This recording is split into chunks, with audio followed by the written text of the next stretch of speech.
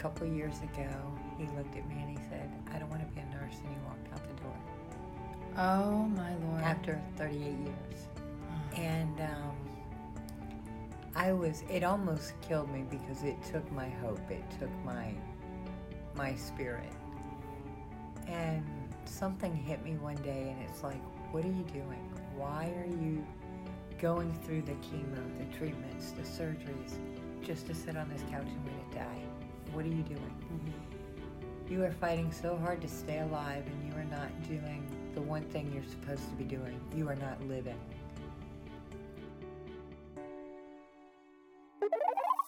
Welcome to Her Drive Podcast, a female-focused interview series with women of the world discussing their road trips to success. I'm your host, Cindy Kramblatt, a travel expert, business owner, and curious spirit with a knack for meeting fascinating women. Please join me as I hop in the passenger seat and chat with these ambitious women about what drives them, twists and turns, and those pedal-to-the-metal moments. Let's drive. Hi, everyone, and welcome back to another episode of Her Drive Podcast. Today's guest is unlike any of the ladies we've had on before, and brilliant and beautiful and so inspirational. And I definitely believe that the divine places us where we need to be and puts people and things and blessings around us if we're willing to open our eyes and ears and hearts and just acknowledge them. And last night, less than 24 hours ago, I just so happened to land in Galveston and need an Uber. And that's how I met Joanna.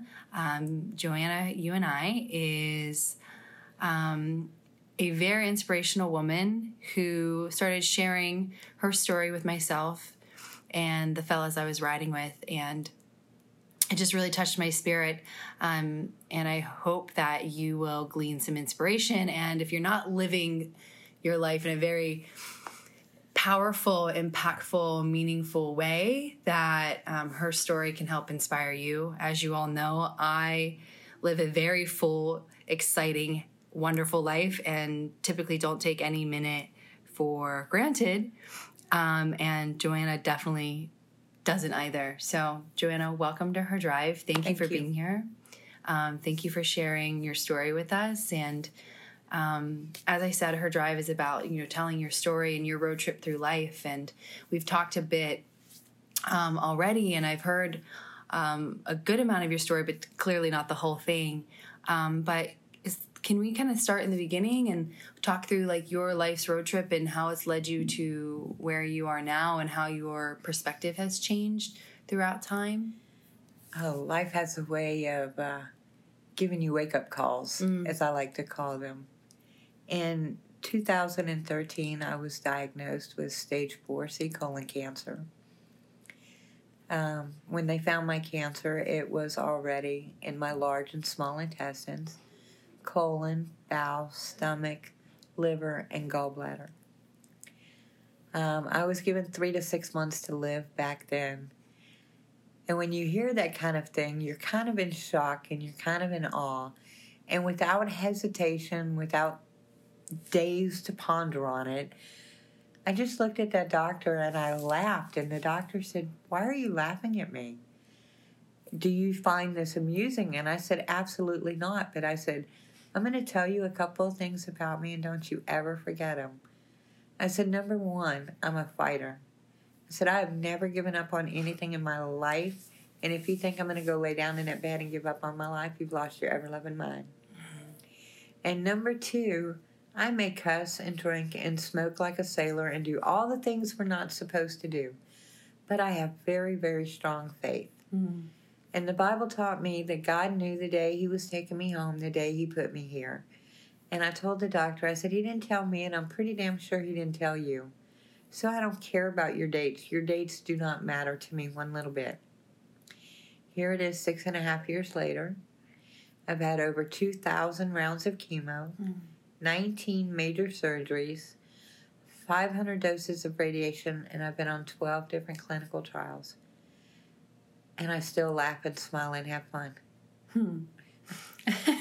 Yeah, you really do. So last night in the car, you said that you jumped out of an airplane. Yes. I broke my ribs jumping. I've decided my cancer has spread to my brain that now might be a good time to work on the so-called bucket list. So skydiving was on my list. And I have a friend here on the island that I've met. She's 23 years old, and she is my ride or die, as we say. She has been up to all the challenges I throw at her. And we went skydiving. Well, I had never been before, so they strapped me to this young man, and out the airplane we go. When he pulled the cord, I've had so much chemo, my bones are not as strong as they could be anymore. When he pulled that cord, 2 of my ribs broke, and I felt them pop. Well, the pain was so overwhelming, I passed out. When I woke up, we are still in the middle of the fall, and this man is screaming, "Oh my God, she's dead, she's dead." And I said, "I'm not dead yet, you son of a bitch." I scared that poor kid so bad he peed all over himself and me. Oh my God. We get down to the ground and he says, "Ma'am, what happened?" And I said, "My ribs are broken." He said, "Well, I guess it's a good thing I thought you were dead because the ambulance is on the way." Oh my God. But there you go. Big bucket list. That's the way to do it. Wow. What else is on your bucket list? I have been parasailing this year. I have built a car this year. And I have driven that car at 200 miles an hour this year. Okay. Tell me more about this car. My father was in the military, but his passion is working on cars. Daddy wanted a boy, and he got me first. So I learned to work on the cars, hunt, fish, camp, do all the stuff with my father. So we have built quite a few cars over the years. Now, I learned to drive in Germany on the Autobahns, wide open, with no speed limit. So I've always wanted to do racing. And over the years, I've toyed with street racing kind of stuff, but never anything legal. So I decided this year to build my car. And I have. I built the car. I took a 2010 302 Boss Mustang, put in a 500 GT with twin turbos and NOS. And I did all the work myself. Wow. I had help from a neighbor's grandson who knows nothing about cars, but he has the muscle that I don't have right now. So I took him for the first ride in the car. Oh my gosh. I wish I would have had something in the car to record it because it was just hilarious. We get out onto the highway. Now, I was taking the car to a track. I would never drive 200 miles an hour on the street. And I get out on the causeway here. Now, I will admit I will run 90 miles an hour on the highway. That's self-control. And we get on the causeway, and I hit about 90, and he starts hollering, "Slow down." And I'm like, oh, my God, really? We're going to go open this car up, and you're having a heart attack over 90? So we get out to the track area, and I look at him, and I'm like, "You got to get out." He's like, "Why do I have to get out?" I said, "Because I'm about to open this car up, and you were just screaming like a little girl at 90 miles an hour. He said, "No, I'm good." I'm like, "No, really, William, you got to get out." He's like, "I'm not getting out." I'm like, "All right, then buckle up, Buttercup." He's like, "I am buckled." And I'm like, "No, that's the wrong buckle." Because I have a regular seatbelt, but I also have safety harnesses. Yeah. Well, he's 6'5", and I'm 5'2". Those harnesses are made for the driver, and they snap in the crotch in your seat. So to put a little harness for a 5'2" gal on a 6'5" guy was a little tight snug on him. So he gets the harness on, and he looks at me, and he's like, "Okay, I'm ready." And I said, "Not yet." And I give him a helmet. And he's like, "I need a helmet too?" I said, "Yeah, you're going to want that helmet if I flip the car." He's like, "How are you going to flip the car?" And I said, "On takeoff." He says, "Miss Joanna," he said, "this ain't a damn airplane." And I said, "Well, I know you don't understand what we did to that engine, but that's about as close to an airplane as you're going to get on 4 wheels." So he puts this helmet on, and he looks at me, and he's like, "All right, lady, I'm ready." And I said, are you sure? He's like, well, he said, what's the car going to do, 130, 140? I looked at him and laughed, and I said, if that's all it does, it's going back in the garage and we're tearing it up again. Mm-hmm. He says, I am ready. And I'm like, this is your last chance to get out. He said, I'm good. Well, I let that car go, and the front end of the car raised up about a foot off the ground. Mm. He started screaming, my God, you're going to kill us. You're going to kill us. And I'm like, you are going to kill us if you don't shut up. Mm. I need to focus here. Shut up. Well, I got the car up to about 150, and he buries his hands in the roof of the car. Oh, my God, stop the car. Stop the car. And I'm like, I am not stopping this car till I hit 200. He said, oh, my God, 200, I'm going to pee my pants. Mm-hmm. And I looked at him and I said, I promise you, if you pee in that brand new $4,000 seat, you might as well open that door and jump, because I am going to beat the crap out of you. Mm. Well, I hit 200, and I asked him, take a picture of the dash. He's like, he's got a death grip on the door. Anything he can get a hold of, he is clinging to. I can't. Well, at 200 miles an hour, I let go of the steering wheel, and I said, do you really want me to find my phone? Oh, my God, you crazy bitch, kick the goddamn car. I'm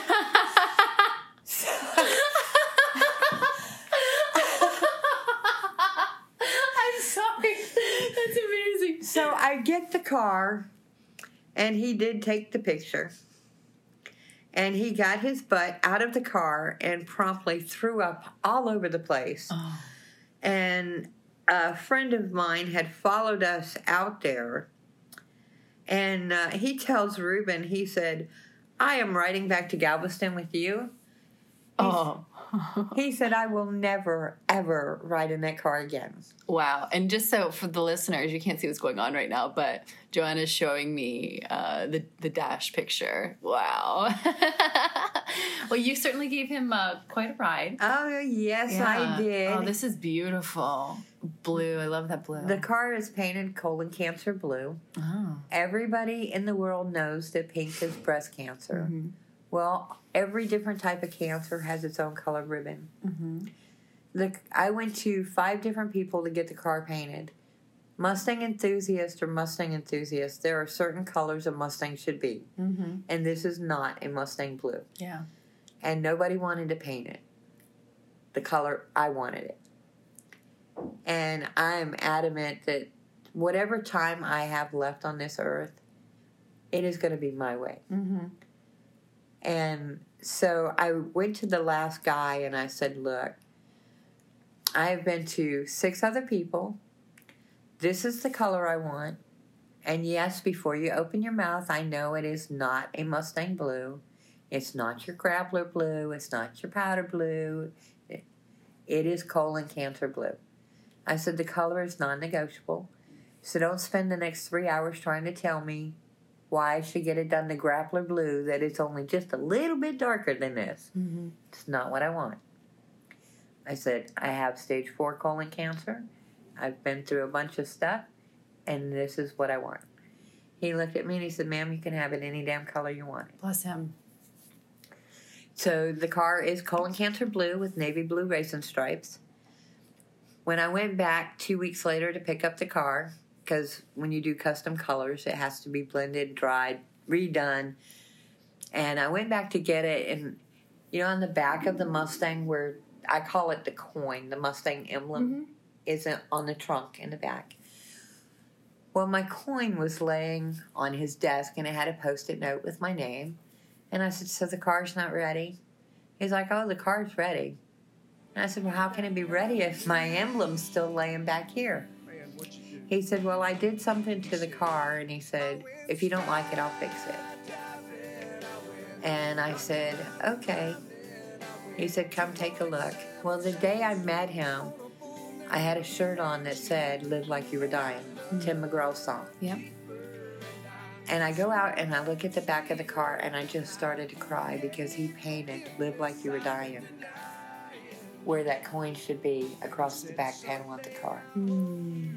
So I gave him the biggest hug, and then he tells me, he said, listening to your story, he said, I also ceramic coated the car.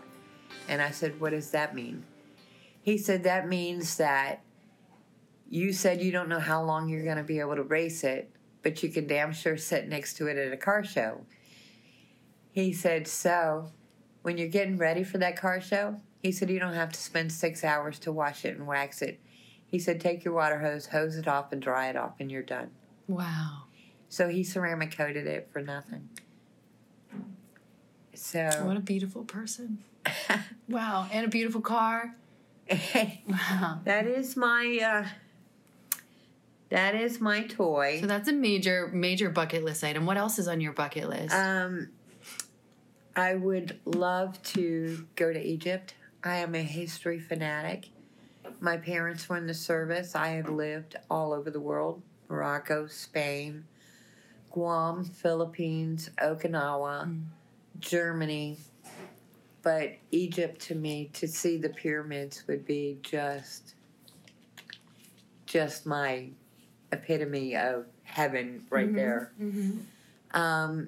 Camping and fishing with my father again, which I am doing in December. Mm-hmm. We are going to the lake house for a week.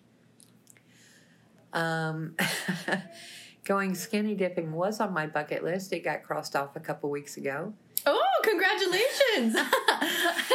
Now that's was this with your ride or die or someone else? My ride or die. We were at the. She is a bartender at a local club here, and I drive Uber. But sometimes in the evening, if it's really slow, I'm like, forget it. I love to shoot pool. Mm. I'm not a heavy drinker, but I like to shoot pool. And we went. And I called the guy I'm dating, and I said, meet me over there so we can play some pool. And he said, okay. So we're shooting pool, and he looks at me, and he said, bucket list night? Well, I looked at him, and I'm like, no, because the only things left on my list is a cruise, Egypt, camping and fishing with my father, and skinny dipping. Everything else on my list that I put on my list, I've done. Mm-hmm. And so the only thing here on the island that could possibly be done at 10 o'clock at night is skinny dipping. And I'm like, no. And Raven said, what's on our list for tonight? She's my ride or die. And I looked at him like, don't you dare. And he said, skinny dipping. Raven hollers, everyone help me load up the ice chest. We're going to take this party to the beach. It's bucket list night. And I'm like, no.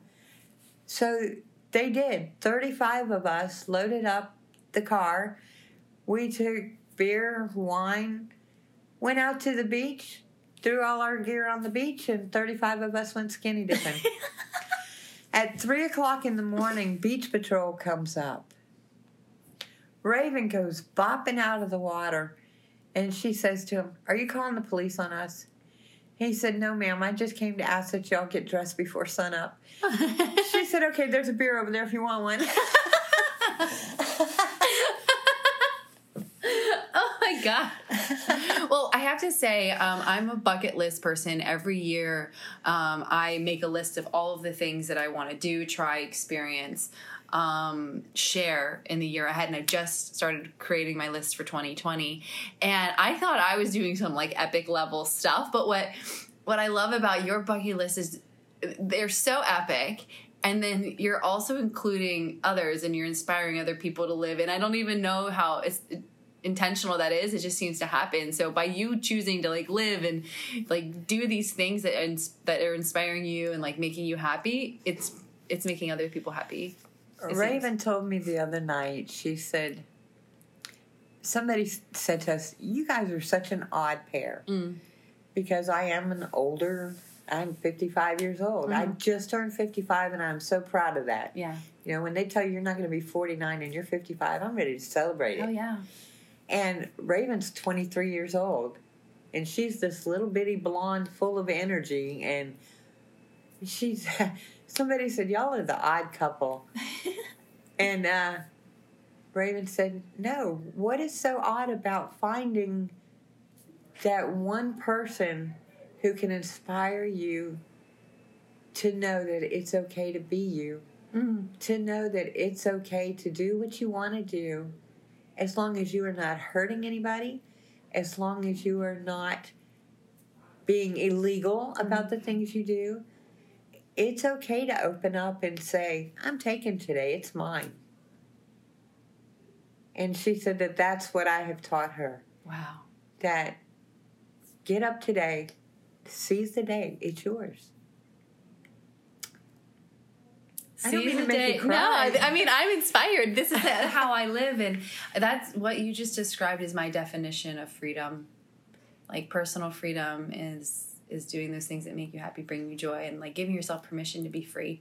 And I think we're so free, at least in America and other Western societies, that we create our own cages, our mental cages, right? Yes. And earlier we were talking, I don't think we were recording, but earlier we were talking about purpose. And you had said that your purpose now is different than what it was before cancer. So Can you talk a bit about that? I recently spoke at a convention in May, and it was a group of doctors and scientists and men who are not generally people of faith or anything like that. And I had talked a little bit about my faith. And one of the gentlemen asked me, well, ma'am, everybody who says they have faith say they have purpose. What is your purpose?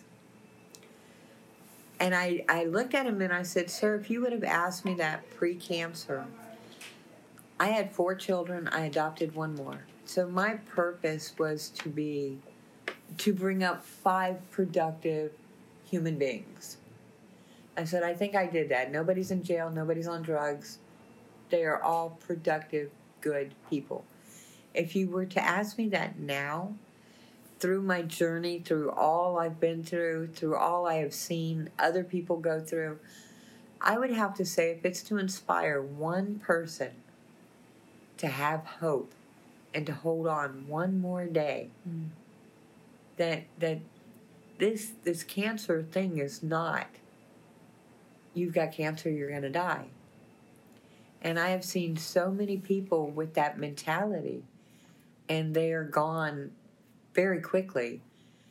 And then there's me who just refuses to sit down and say what, I want to die? No. I kind of like breathing. It's a beautiful thing. Yes, it is. And when the reality of everything hit me a couple years ago, I was at a point where I did look like your typical cancer patient. My face was sunken in. I was bald. I really had given up. I had some setbacks in life. My husband walked out after many, many, many years. And one day something hit me that, like, you have gone through all of this chemo, you were going through the surgeries, the chemo, the radiation, the clinical trials, the physical pain, the emotional drain, the financial drain.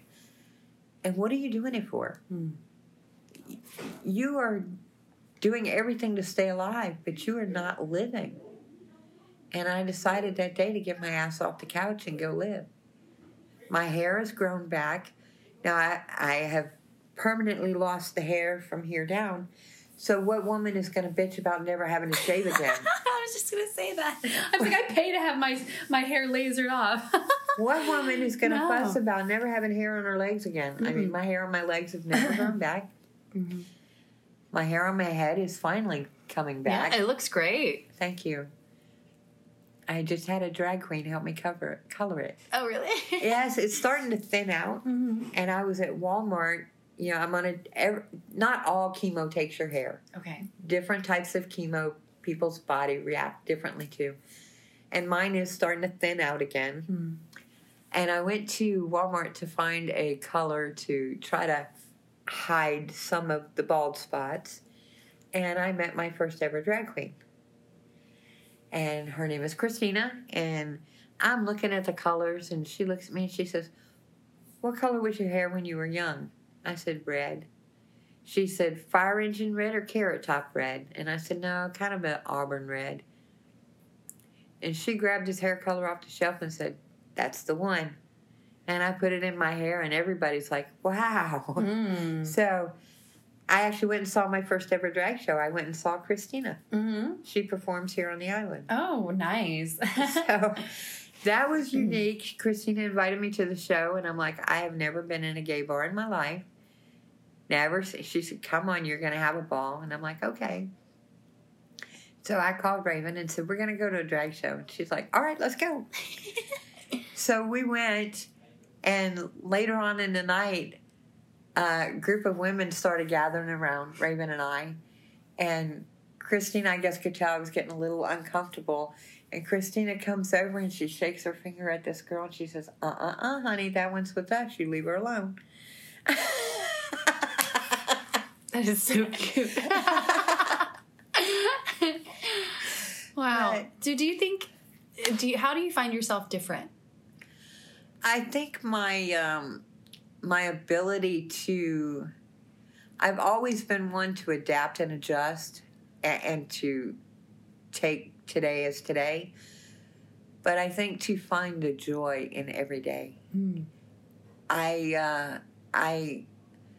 don't let the small stuff get to me anymore. I don't, with cancer comes financial problems and comes emotional problems and physical problems. And I don't let that stuff make my mind crazy anymore. Mm-hmm. I just don't. Mm-hmm. Life is too precious. It is too short. And you have to appreciate today. Because God knows tomorrow's not promised. Mm-hmm. Mm-hmm. And as someone being told 4 times in 6 years, get your affairs in order, this is the end. Those kind of words are stinging. Mm. And you just have to say, you know what? What you say doesn't matter. What you think of me doesn't matter. What you want me to do doesn't matter. What matters is what is going to make me be the best me I can be. Mm. That's pretty powerful. So, if you're going to go back in time, knowing what you know now, being who you are now, and talk to a past self, a past version of you, a younger self, what age would that woman be or girl be, and what would you say? If I were to go back in time, I would probably go back to 16, 17 years old and say, don't do it. Mm. I got married very, very, very young. Had a family very, very, very young. Now, I don't regret my family, my kids, my grandkids are my life. But I would have went to college, and I would have done things a little differently along the way. I certainly would have known to get screened for colon cancer, to learn to be your own advocate, because for 2 years I had gone to doctors and they kept telling me nothing was wrong. Mm. And by the time they found my cancer, it was almost too late. Wow. And for 2 years, I didn't know how to make them understand that there is something wrong. Mm-hmm. And they just kept telling me, it's nothing, it's nothing, it's nothing. Well, by the time they found my tumor, it was a 7.5-pound tumor. Mm. So I would have changed my journey a little, but the core of my journey, I don't think I would have changed. Mm. My family I have an amazing family. I have amazing friends who I've had for 40 plus years. I don't think that, I think it would have been some of the small things. I would have spent more time at home with my family, appreciating them instead of working 20 hours a day. Mm. My grandson is 9 years old, and my daughter moved to the Houston area when I came down so that I wouldn't be here 100% totally alone. Now, she lives out in Katy, which is about 2 hours away. Mm. So we're not close enough that we're under each other all the time, but we're close enough if something happens, she can get to me and I can get to her. My grandson comes out on the weekends and spends every other weekend with me. And he said to me the other day, he said, Grandma, he said, Mommy said you were a really, really, really mean mommy. But you were a really, really great grandma. Aw. And I said, honey, you know why that is? He said, why? And I said, Junior, because I don't have to tell you to brush your teeth. I don't have to tell you to do your homework. Get up, go to bed, clean your room. I said, I get to take you to Cece's Pizza and send your ass back to your mom. The joys of being a grandparent, or for me, an aunt. I have no children, but my siblings are very fertile, and that's what I love. Same reason. Wow. Yeah, but I was a very strict mother. But when you've got 5 of them in the house, and, you know, there were things that I wouldn't tolerate. Yeah. You don't lie to me, and don't steal. Mm. My kids could pretty much come to me with anything. Now, they knew they were going to get in trouble. But if I found out they were lying to me, the trouble was going to be 100 times worse. Of course. My oldest son, when he was 15, he called me one night and he says, Mom, I'm invoking my ride rule. Oh. And I said, okay. So I went and got him, just like agreed. I'll come and get you. We won't say a word tonight, but tomorrow we're going to deal with it. And so I went and picked him up, got him home. He threw up all over my car, all over me, all over himself. Get him in the house. His dad helped him get in the shower. His dad was screaming. I said, you can't do that. We made these rules so our children could feel comfortable to come to us and know that the home is a safe place. I said, I told him, all the kids know, we will deal with this tomorrow. But tonight, just get his ass in bed. So the next morning, he gets up. I went in and woke him up at like 6 a.m. He's hungover and his head is hurting so bad he can't stand it. And he looks at me and he's like, oh, God, Mom, I want to die. And I said, oh, no, not yet, but you will in a few. I said, what were you drinking last night? He said, Jack Daniels. And I said, that's what I thought. I could smell it. I said, come on, son. He said, where are we going? I said, we're going to go sit at the kitchen table. And I had went and got a gallon of Jack Daniels. Oh, no. No. I said, you want a drink? Here you go. And I poured myself one. And him and I sat there and we drank most of that bottle till he was puking again. A couple days later, he comes to me and he says, oh, my God, Mom. He said, we went out last night, and when they opened that Jack Daniels, he said, the smell of it made me sick. And I said, did you drink? He said, oh, heck no. He said, no. He said, that was enough for me. Mm-hmm. My son never touched a drop of Jack Daniels again. Now, he would drink other stuff. Of course. But at 36 years old, you can open a bottle of Jack Daniels in front of him, and he's running for the toilet. It still makes him sick. Wow. So you're clearly like a person, I think, of principle, and you honor your word and things like that. And I'm just curious, do you have any type of rituals or things that you do in like day to day or week to week, month to month that kind of keeps you centered and I have this little voice in the back of my head that belongs to my grandfather. When we were growing up, as I said, my parents were military, so we traveled all over the world. Well, every summer, my family sent us home to be on the mountain with my grandparents for the summer. I remember one summer, my grandfather gave me the most valuable lesson of my life. I was about 5 years old, maybe 6. And halfway through the summer, my chore in the morning was to help herd cattle before breakfast, to get them out of the barn and down to the pasture. Grandpa comes in this morning. It's like 4:30 in the morning. He's going, Love, it's time to get up. And I'm like, I don't want to get up. He says, honey, get up. I'm like, no, why do I got to do this? You know, I'm the oldest of the grandkids, so that's why, even though I'm only 5, I'm still the oldest. I'm going, I'm a girl. I can't do this. I don't want to do this. You're so mean. I'm just giving him hell. He looks at me, and now my grandfather was a man of few words. And he said, if you don't get out of that bed, I'm going to tan your butt. So I get up, and I'm stomping around the house, still mad that I got to go do this. I get out and I saddle my pony and he saddles his horse and off through the field we go. Well, it's still dark out and something spooked that pony. And when it did, that pony threw me and I landed right in the biggest pile of cow manure I'd ever seen in my life. Well, now, if I wasn't mad before, I'm really mad now. And I am laying there in that pile of shit, kicking and screaming and hollering. I told you I couldn't do this, and I'm a little girl, and now look at me. I hate you. I actually told my grandfather, I hate you. Mm-hmm. He climbed down off of that horse without saying a word, and I'm like, uh-oh. I just knew he was fixing to tear my butt up. And I rightly deserved it. I mean, I was pitching a tantrum big time.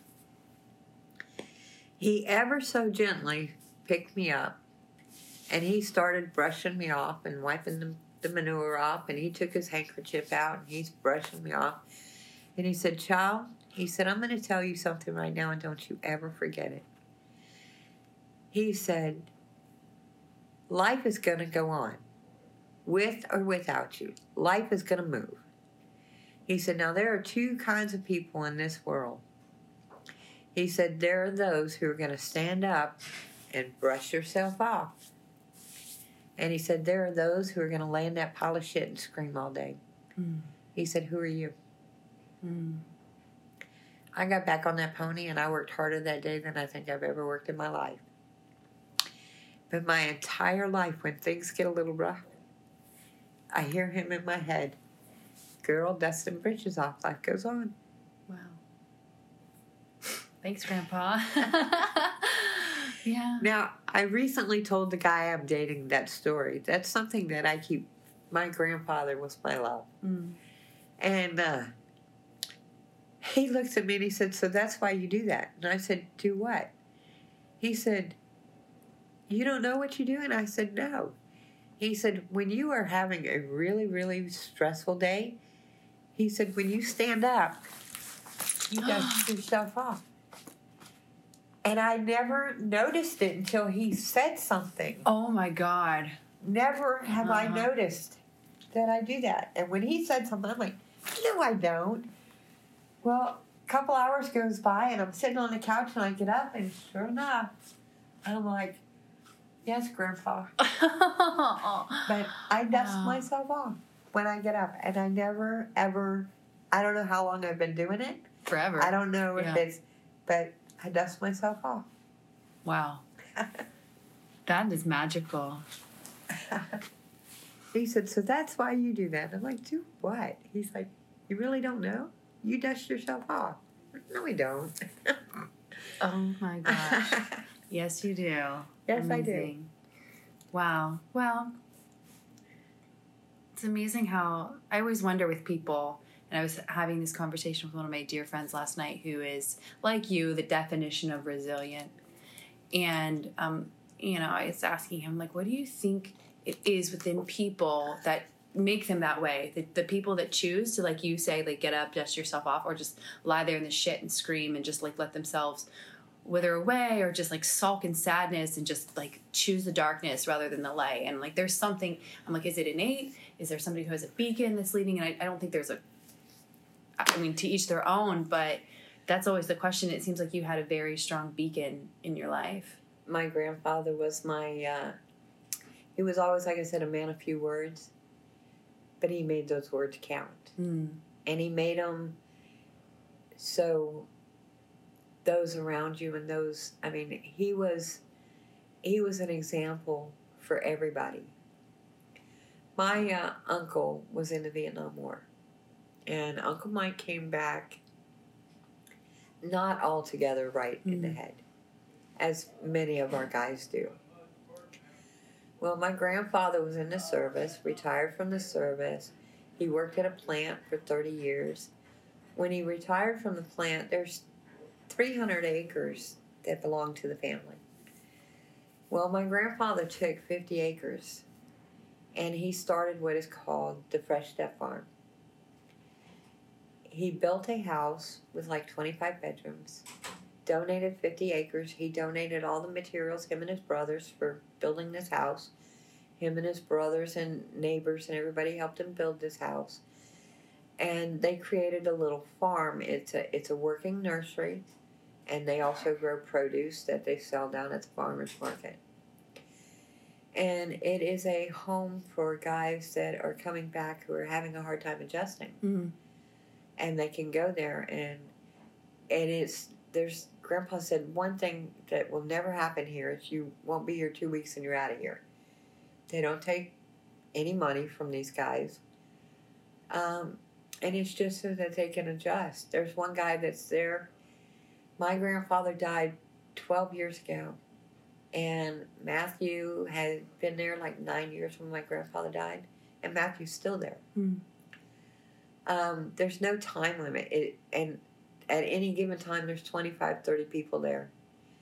And the farm is now self-sufficient. But in the beginning, my grandfather did everything there. I mean, all the financial responsibility of the place. There's an on-site doctor, and there are 2 on-site foremen.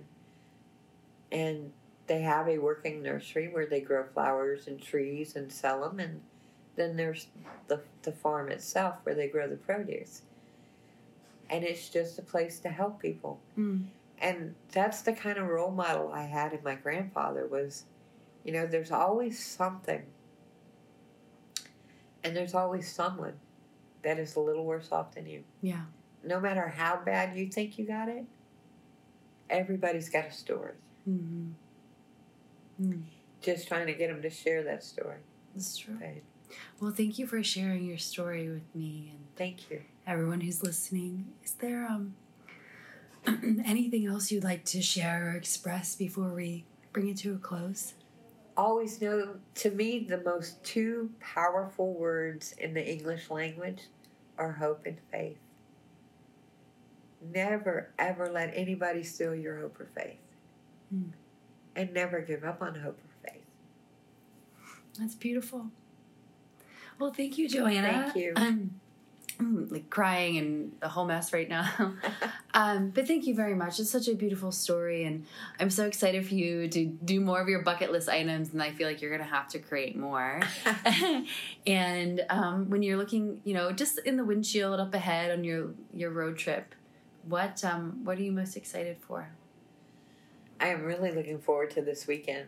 Okay. I have never worn a gown in my life. Never. And to be wearing, did I show you the gown? No, I would love to see a photo. The Say Yes to Hope Foundation has asked me to do a catwalk this weekend and represent colon cancer at a cancer fashion show. Mm.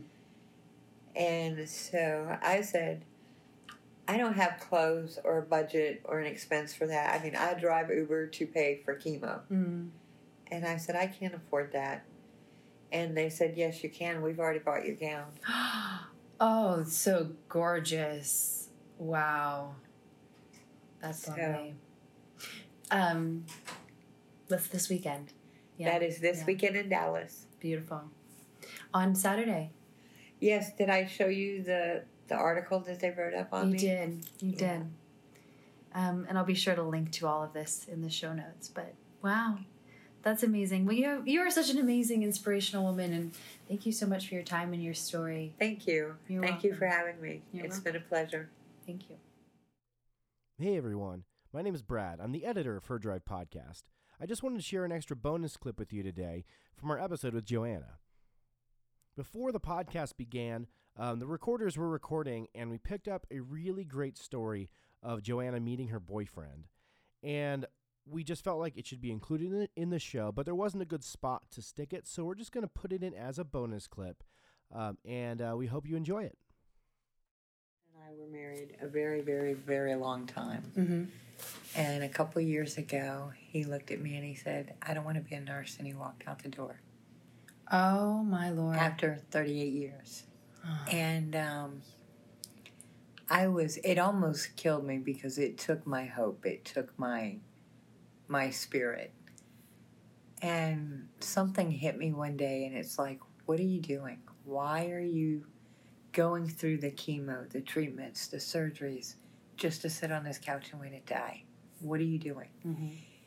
You are fighting so hard to stay alive, and you are not doing the one thing you're supposed to be doing. You are not living. Well, a couple days later was supposed to be our 39th anniversary. And at the time, I was staying in Houston. I didn't live in Galveston yet. And I decided to come down and spend the day on the beach. And I'm sitting on the beach. And this big yellow lab comes running over to me. And I'm sitting there crying. This dog starts rolling in my lap. And this man is hollering, no, no, no, stop. And I'm like, it's okay. I have a yellow lab back at my home. I'm not afraid of him. And when he saw I was crying, he plopped his butt in the sand next to me.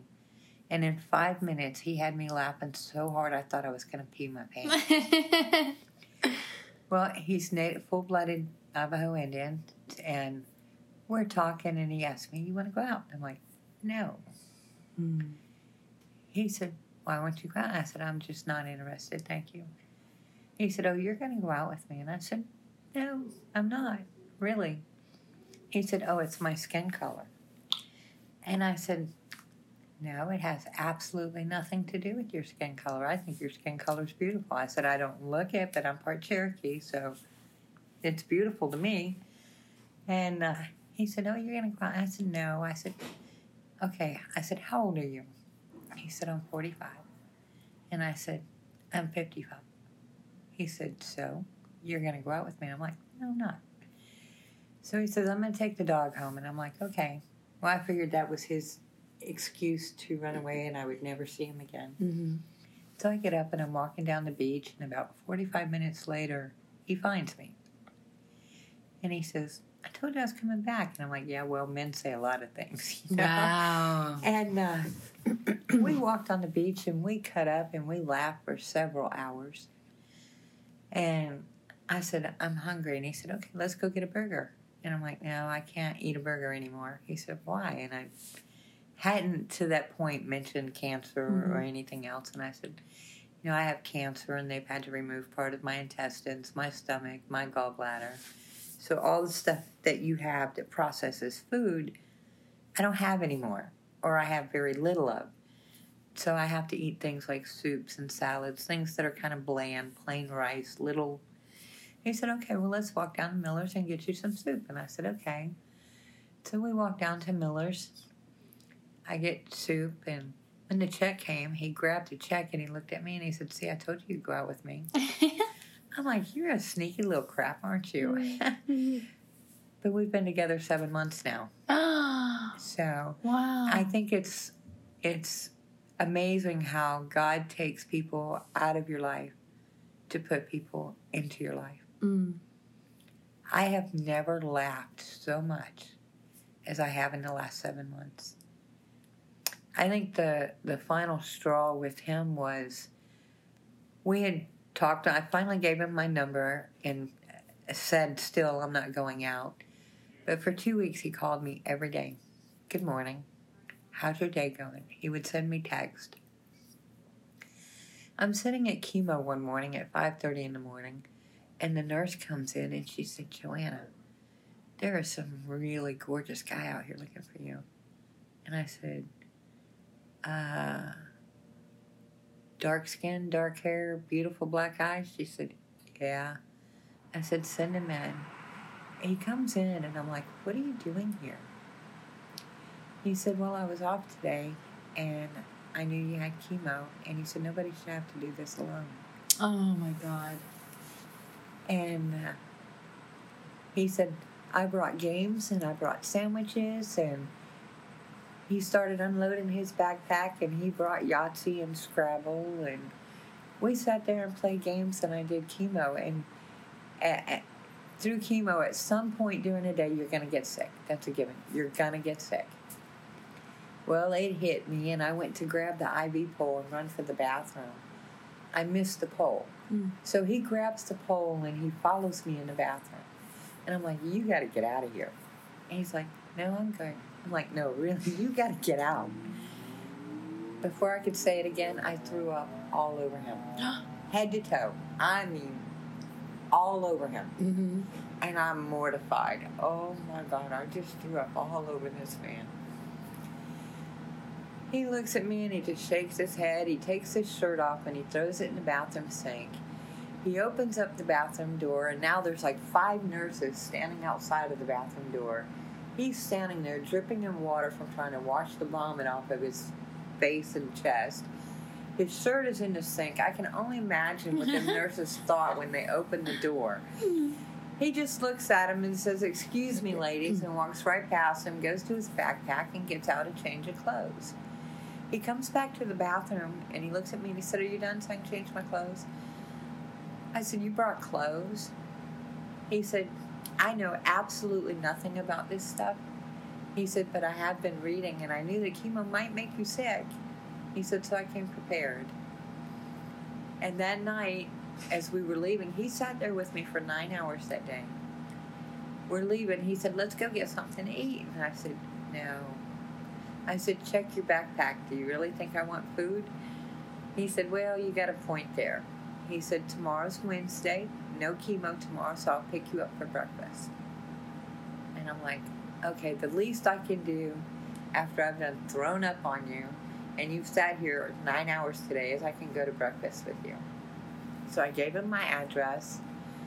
He shows up at my house on a Harley Davidson. And he says, "Come on." And I'm like, "Oh, no." I said, "I've never been on a bicycle." He said, "You're getting on this bike." And I'm like, "No, I'm not." He put me on that bike, and we spent the whole day riding around Galveston on that bike. And we have a ball, even if it's nothing but going for a walk with the dogs on the beach. So shortly after that, I moved to Galveston. He has his own place. I have my own place. But that ocean out there, that beach, it's just calming and relaxing. And the people here on the island are just amazing. Mm-hmm. And the doctors asked me, "Why would you purposely move an hour and a half away?"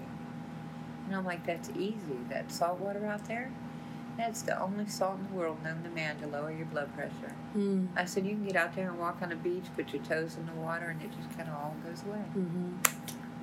So that's how I ended up here in Galveston. Wow. You ended up in Galveston, and then I ended up meeting you. This is magical.